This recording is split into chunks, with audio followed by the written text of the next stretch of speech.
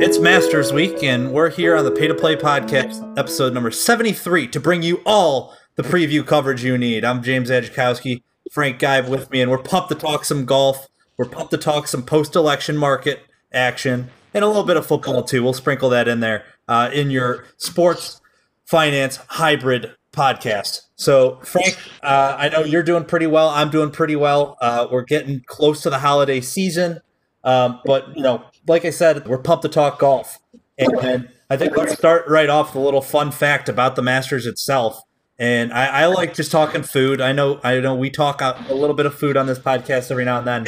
And I just, for a fun fact, kind of wanted to talk about the Masters dinner, just because it's such a unique tradition there. And Tiger being the winner last year, he was getting some sushi, some steak and chicken fajitas.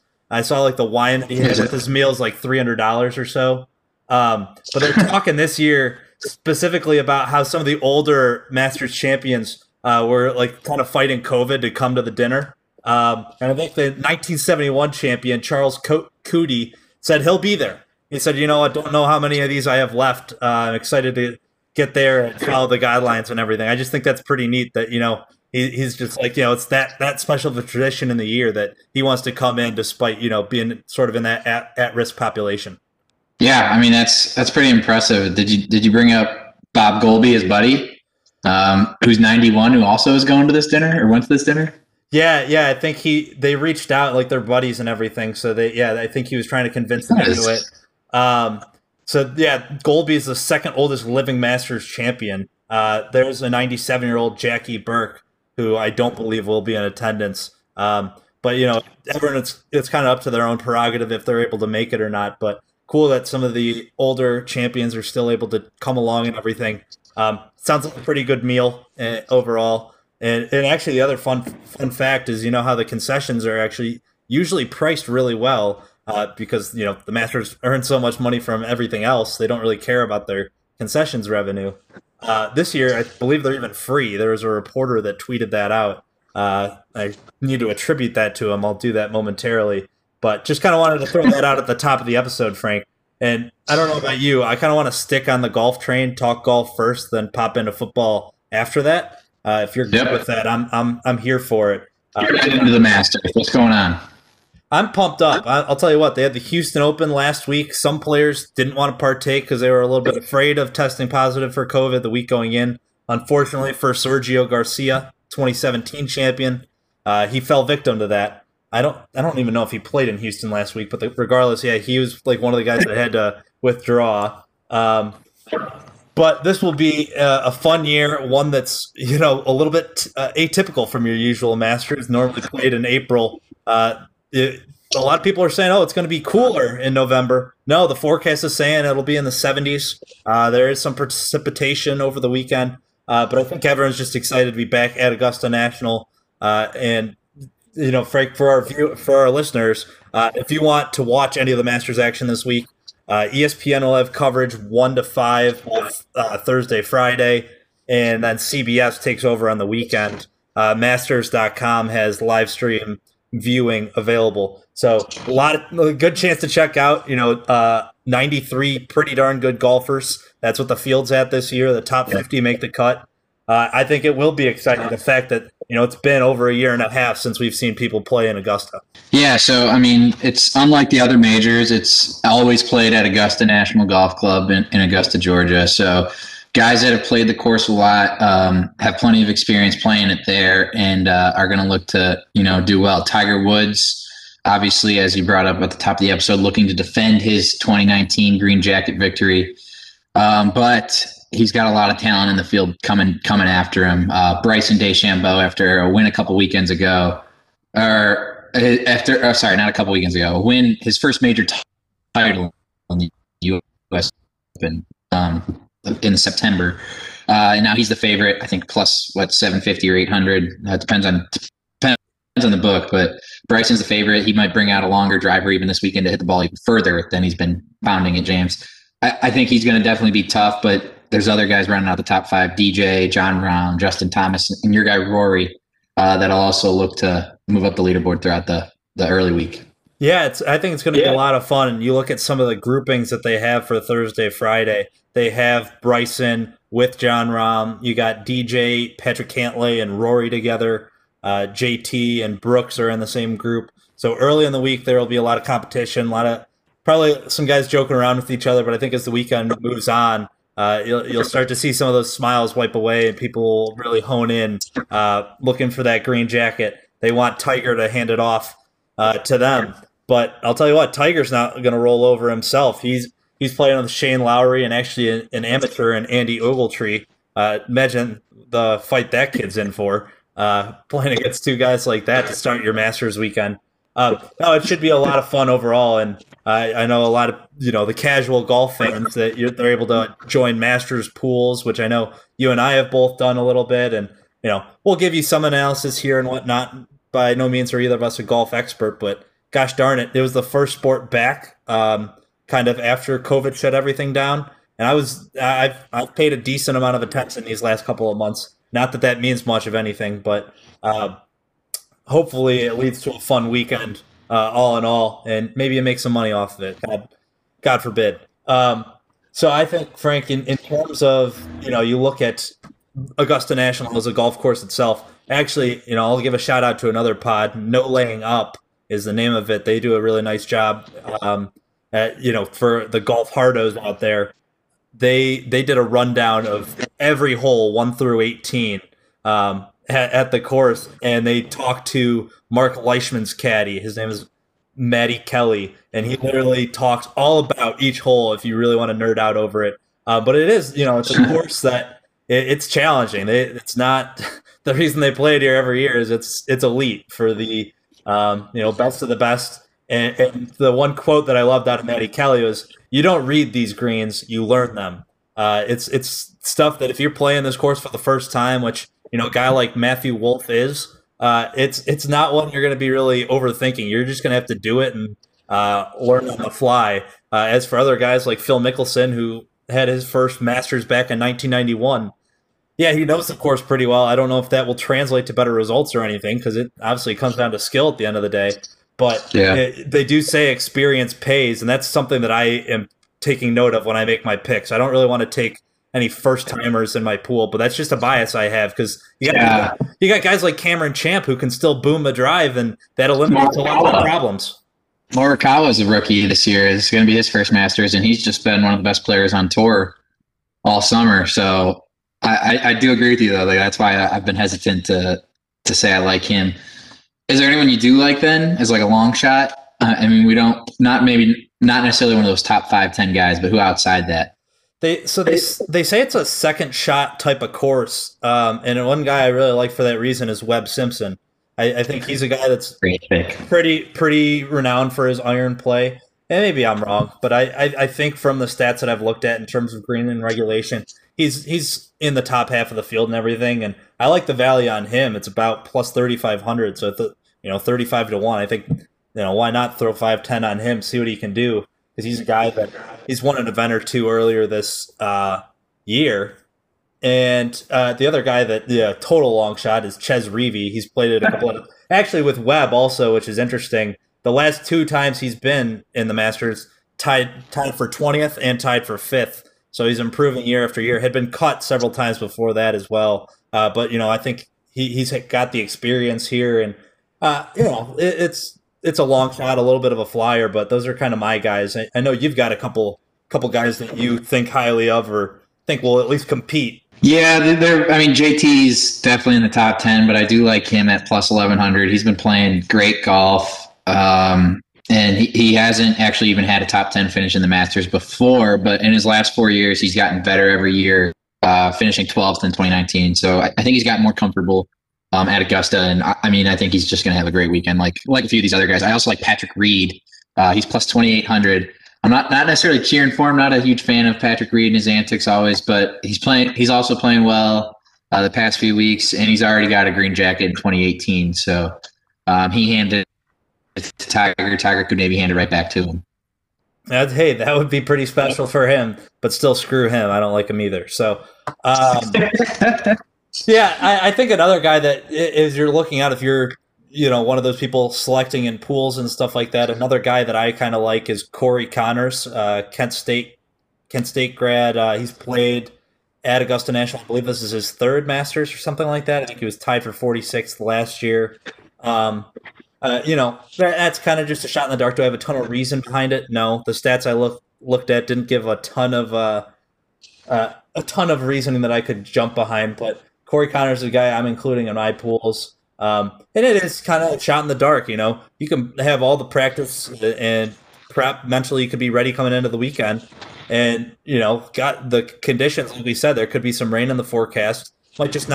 Might not be your day out there. And so, I think what they did say, or what Maddie Kelly also said, not to keep stealing from No Laying Up, but I found it very interesting, some of his comments. They said, even if you're not hitting the ball great, striking it on your first or second shot, some good short game at Augusta can save you a ton of strokes, especially knowing those greens and everything, having played it before. And Mark Leishman's a great example of that, actually, a guy that has not played well since coming out of COVID.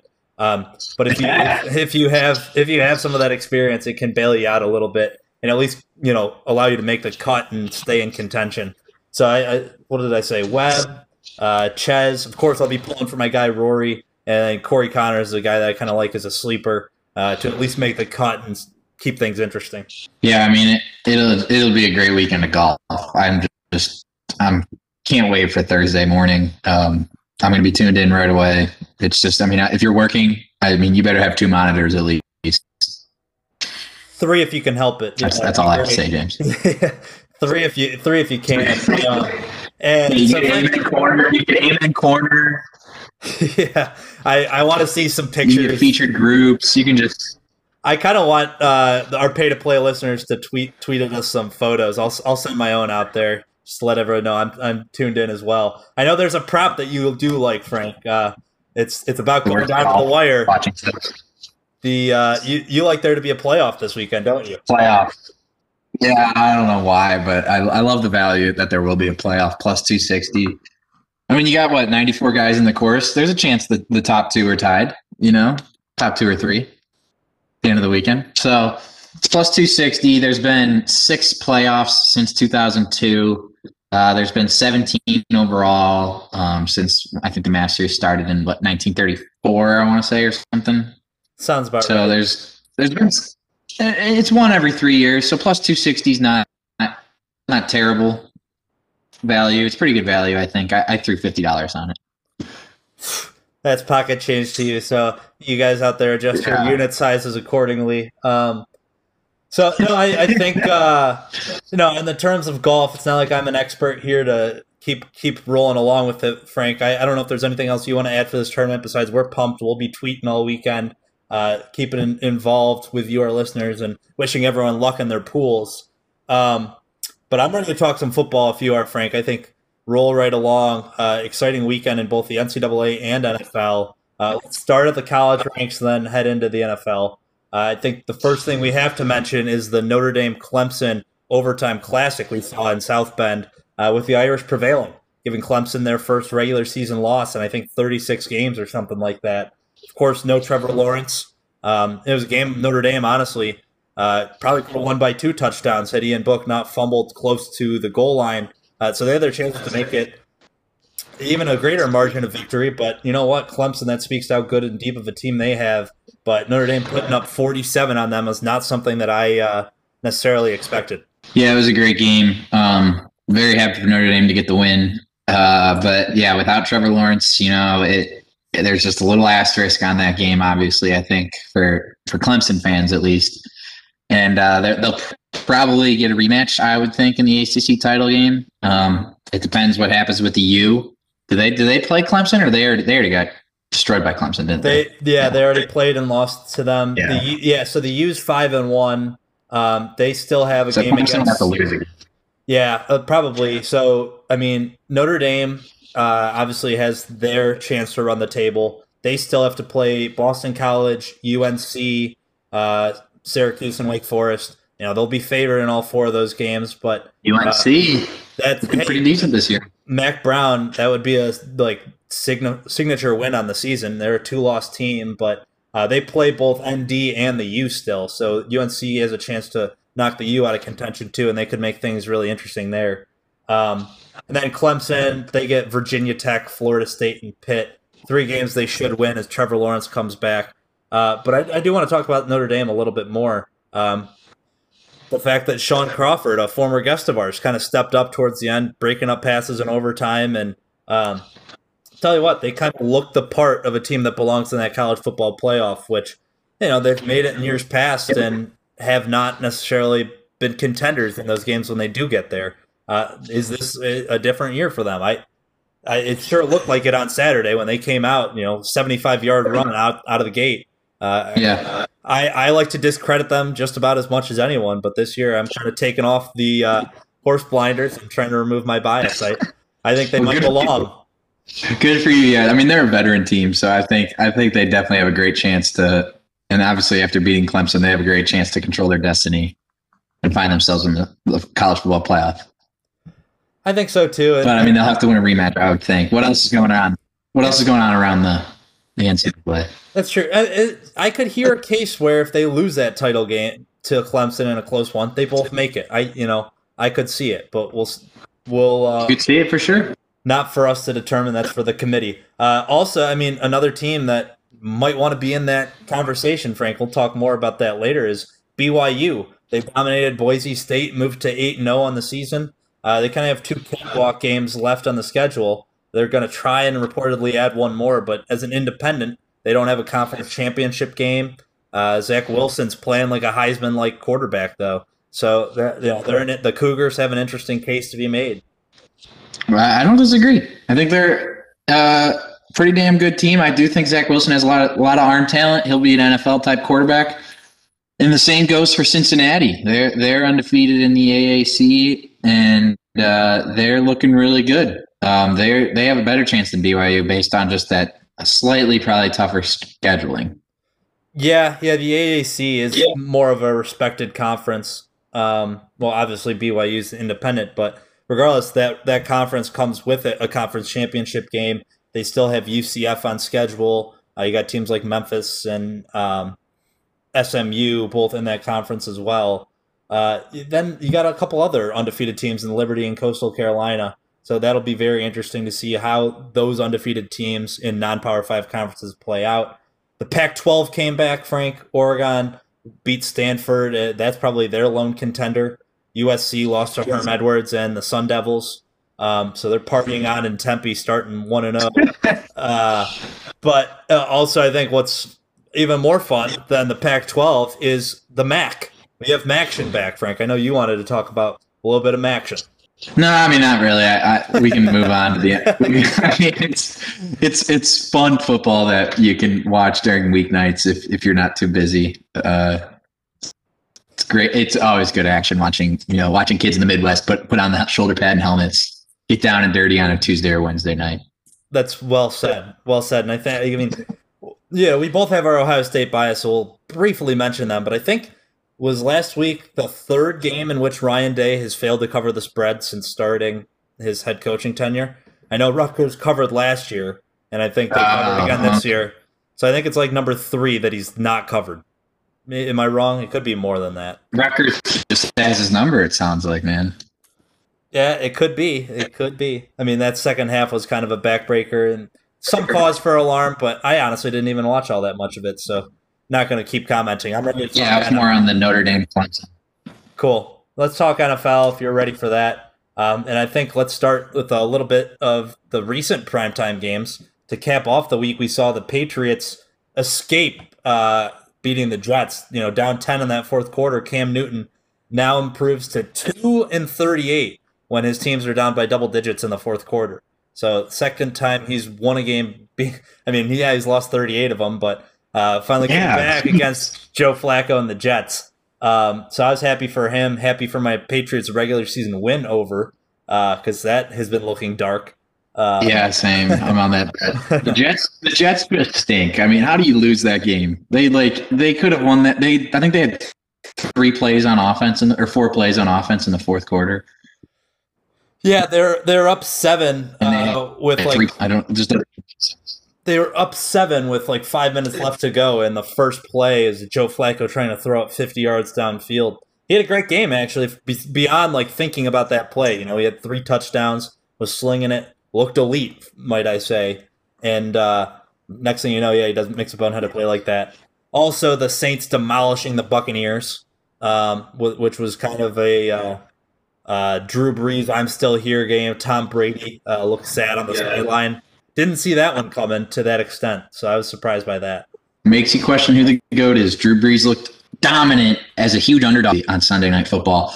I was all over the Saints. I know you had a small play on them, so I was very happy with it. But I'm not too worried if I'm Brady and the Bucs. That they'll figure out that offense. They looked great the previous 4 or 5 weeks, so I wouldn't be too worried if I was the Buccaneers. Yeah, Frank, I got to agree with you. Although I've been hating on the Bucs most of the season, I think they're probably going to be all right in the grand scheme of things. Still at second in the NFC South. So I know we just talked some old quarterbacks. Let's talk some of the younger ones. One of the more exciting games of the week came between the Dolphins and the Cardinals, who both flashed their young quarterbacks, I should say. Kyler Murray being in his sophomore season, and then Tua Tagovailoa. Boy, can I not say his name. It's very sad. But he has started 2 games in a row for the Dolphins, who have now won 4 straight and find themselves holding on to a playoff spot in the AFC via the tiebreaker. That race is really heating up in the AFC. You got the Raiders, Dolphins, Browns, and Colts all at 5-3 right now for what would be 2 playoff spots if the season ended today. So pretty exciting on the younger side of things too at the quarterback position. Yeah, definitely. That game was great. The young quarterbacks in this league are making it. It's going to be exciting for a long time, which I love. But man, that scares me. I feel like the Browns are in like a good position for the playoffs, but that just reminds me that no, we're right in the thick of it, especially with the Steelers and Ravens ahead of us in our division, in our own division. So it'll be close. Anything else, NFL, James? Just wanted to shout out your guy, Kyler. He's actually on a historic pace fantasy football-wise. Lamar Jackson set the record, I believe, for most points last season. Kyler was about on pace with him through 8 weeks. I actually don't know how last week unfolded completely point-wise for him, but I think he was... It was like an absurd week. Okay. His points were very... Yeah. He had like 3 touchdowns passing, 1 rushing, 300 yards passing, 100 yards rushing. He had like an insane game. Well, he might be in front of pace then, but speaking about in front of pace, that's not that good of a transition. We're going to go into the market because the market was wraithing itself last weekend as it had a huge rally, Frank. In fact, best weekly gain since April, I think you have it down here as. And investors were kind of excited at the idea of a potentially divided government with regards to there kind of being potentially a Republican Senate after the alleged win by Joe Biden, the Democratic executive branch. So that should be very interesting to see how the legal proceedings unfold in the coming weeks and whatnot. But investors, on the other hand, at least reacted positively, and that's what we care about. Yeah, so I mean, I guess everything's unknown, and the Senate's actually unknown as well, with some runoffs in Georgia. Acting like I know what runoffs are, but there's a couple of runoff elections in Georgia, and the reason the market kind of liked that idea and why we had like a 7% gain over last week was that it actually reduces the likelihood of immediate tax hikes if we're going to have that, a Republican Senate where a Democratic House and executive with Biden as the alleged president-elect. He's most likely our president-elect. I guess it's not officially confirmed. I didn't like the Electoral College doesn't actually like put the people who decide that don't actually do it until December anyway, I guess, which is it's all just weird to me. I mean, Trump just needs to accept that he took a loss. But the market, James, took an even bigger win this week, unrelated to the political. On Monday morning, we had news from Pfizer that their COVID vaccine trial was very successful, 90% effective in phase 3 trials. Over 40,000 people participated in that. So that's a really good sign. Dr. Fauci was hoping for something that was just around 50 to 60% effective. So over 90% is huge. and that just jumped the markets like crazy, especially those stocks that were really beaten down. AMC, they were up percent on Monday. Cruise line was up 39%, James. So it was a good day. It was actually a bad day for stocks like Zoom, Netflix, Peloton. Those stay-at-home stocks actually got crushed. So it's kind of been a transition of the market at the beginning of this week. I love that about the market too, that not only, you'd see some reaction to news like that, but no, it was just so exaggerated on both sides. Like, no, nothing inherently changed about the companies and the way they should be valued, but I think just the investor sentiment kind of changed so drastically as a result of, one potential breakthrough. Like, the vaccine still has definitely like several more stages before it would get the official go ahead, although it's very promising. I think just looking at it from a personal perspective, like it's exciting from the extent that, hey, maybe you'll get to go see a sports game next year, get to a concert. Not that we're here to like spread hope of that, but I think that's the kind of stuff that they want people to get back to doing with the hope of a vaccine. And of course, the reception of that by the public and how, people would determine, can you go somewhere if you have the vaccine, what's your proof, etc. That's all still to come. But regardless, I would say good news, one, for the markets, and two, just for society. So that was good to hear overall. And I think another, an interesting thing, unrelated to COVID, unrelated to the election, the landscape of IPOs during COVID, we haven't talked a ton about them in weeks past, but one that, we know really, biggest year ever. It has been the biggest year ever for them. But Root is a company, a Midwest tech company that, we got a buddy or two that works for them. And they had, I guess, what would be considered a wildly successful IPO in the standpoint of raising money. Their stock has fluctuated a little bit since then, as IPOs are known to do. But, when all is said and done, I think they raised about $724 million. But then there's some other funding portions that once people buy it up, apparently they're going to raise north of $1 billion in their IPO once all the shares that have been sold are counted. So I think they said something about being actually worth in the neighborhood of $7 billion. Renaissance Capital, an IPO specialist, said it's right around $7.1 billion on a fully diluted basis. So after a price range of $22 to $25, they're still sitting within that. So I think overall you'd consider that a success. Yeah, for sure. I mean, it's one of those Midwest companies. I used the Midwest joke earlier, so I'm just going to use it again. It's one of those Midwest companies. You got all the hardworking people there. Happy for our buddies that are working there, get the IPO. That's exciting. I'm now a shareholder. I have to disclose, so they're all working for me now, and we got a lot to do. It's still early in this company. Focus right now is on car insurance, but they're moving into home insurance. I hear some murmurs. Oh, the murmurs are out. Mike Geraci, we'll hold him accountable. We can name drop a little bit. But I'm also a shareholder as well, so I also have to disclose that. But they are not legally allowed in North Carolina yet. So I don't know about other states or how many states are actually, have the full governance to go ahead and, be an insurer in. But they need to get in every state, start penetrating every market geographically, because the concept of driving ability translating into your insurance amount, I think that's just fantastic. Like, it's a great idea because good drivers still probably pay too much for insurance. So hey, that's my 2 cents. That's all I'm saying. But I think, is that the cow? Yep. Time for our 2-minute drill, Frank. I think we gotta head into the episode. Finish this one strong. The cow already made its presence known. So I'm going to hit you with a couple questions here, Frank. Steelers, best team in football at 8-0. No, sell. Selling that one right away. Almost lost to the Cowboys. Come on. Yeah, I mean, hey, it's been impressive this year. I hate them. I want to give them as much credit as I can, but geez, oh man, you almost lost to Garrett Gilbert.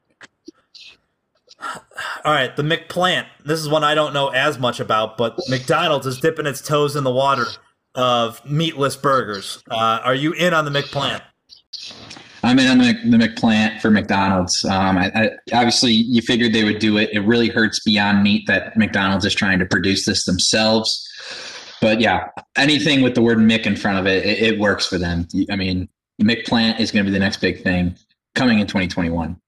You got they're talking about the return of the McRib before that in December, allegedly. So big things on the horizon for McDonald's. But the McPlant, even I would give that a try. I famously, around this time last year, had to try the Impossible Whopper for losing a bet. I gave the review on Pay to Play. Wasn't that great. I would be willing to give the McPlant a second chance. And McDonald's would do it better.